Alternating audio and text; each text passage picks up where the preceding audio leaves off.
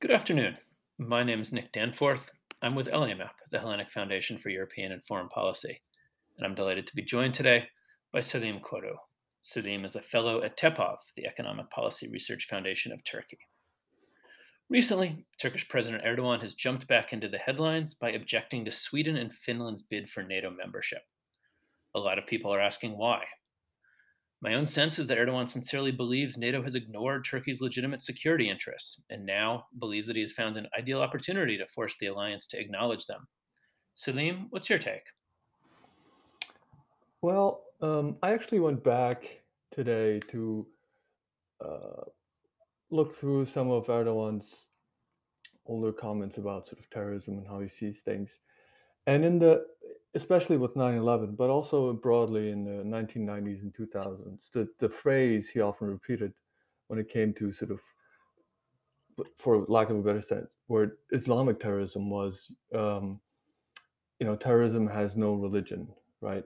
And with that, he wanted to say, okay, your enemies are my enemies, despite despite the fact that these are Islamists, right? Or and they belong to the Islamic world, but I will still do this uncomfortable thing, right?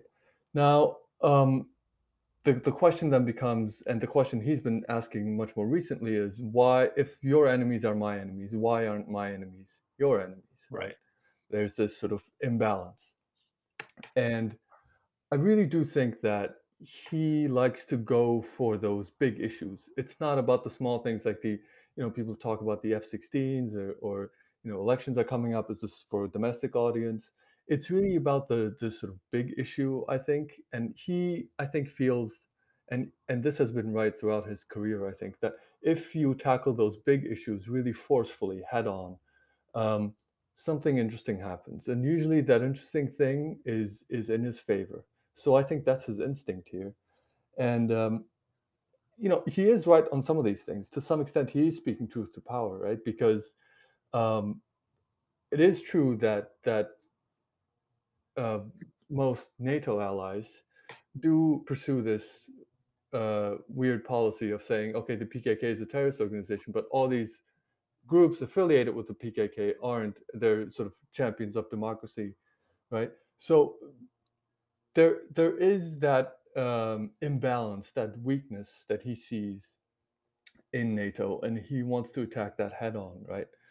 So, and that begs the question, of course, why are these NATO countries positioning themselves in this way? And they're probably thinking that they're sort of hedging their bets for post Erdogan Turkey, and I Mm. think he also senses that, and he wants to attack that, and because he feels that this is an attack on his legitimacy, right? That things ultimately boil down to that, I think. It's been interesting to see the way this has played out in Washington. Uh, so Right. far, at least, the United States has tried to take the same approach it's taken to Turkey throughout the war in Ukraine, which is to try to stay positive. It's saying this is going to be solved, this is going to get worked out. There hasn't been a lot of public criticism of Turkey. There hasn't been a lot of public statements that would seem to undermine the unity of the alliance. But underneath, there's real frustration, as I assume there is in Europe. I think I've seen more calls for Turkey to be kicked out of NATO in the last couple days than I have in the last decade. And usually, when this comes up, at least online, it always turns Right. into a debate about some of the issues you raised. Are Turkey's concerns justified? Which is a great conversation and one that would take more than the minute 50 we have remaining. But what stands out to me is that that's not part of the conversation in Washington. Uh, and I mean, this is indeed, if this is one of Erdogan's concerns, the West is not taking Turkey's opinion seriously enough. Well, but that's also kind of the point that no one in the United States right now is taking Turkey's concerns as a major part of the discussion. There's frustration, there's anger, and there's a sense that what NATO allies want in an ally right now is one that's going to be cooperative. This is underscored really dramatically by the visit of the Greek Prime Minister to Right. DC. For a long time it was Greece that was blocking the application of another country to NATO because they didn't like their name. Similarly, it used to be Cyprus that was buying Russian air defense systems. both these countries have realized that basically what DC wants is someone that's going to be cooperative, and they've tried to fill that niche. Which brings us to the question, both sides seem very set in their positions here.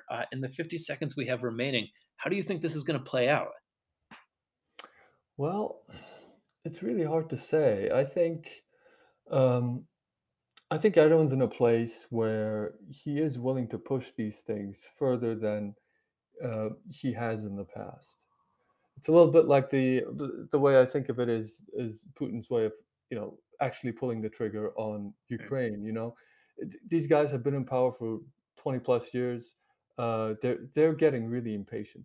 So they are ready to do some drastic things. So it's still a very low possibility. I think it's probably going to get resolved, but who knows? We There is a chance of seeing something dramatic.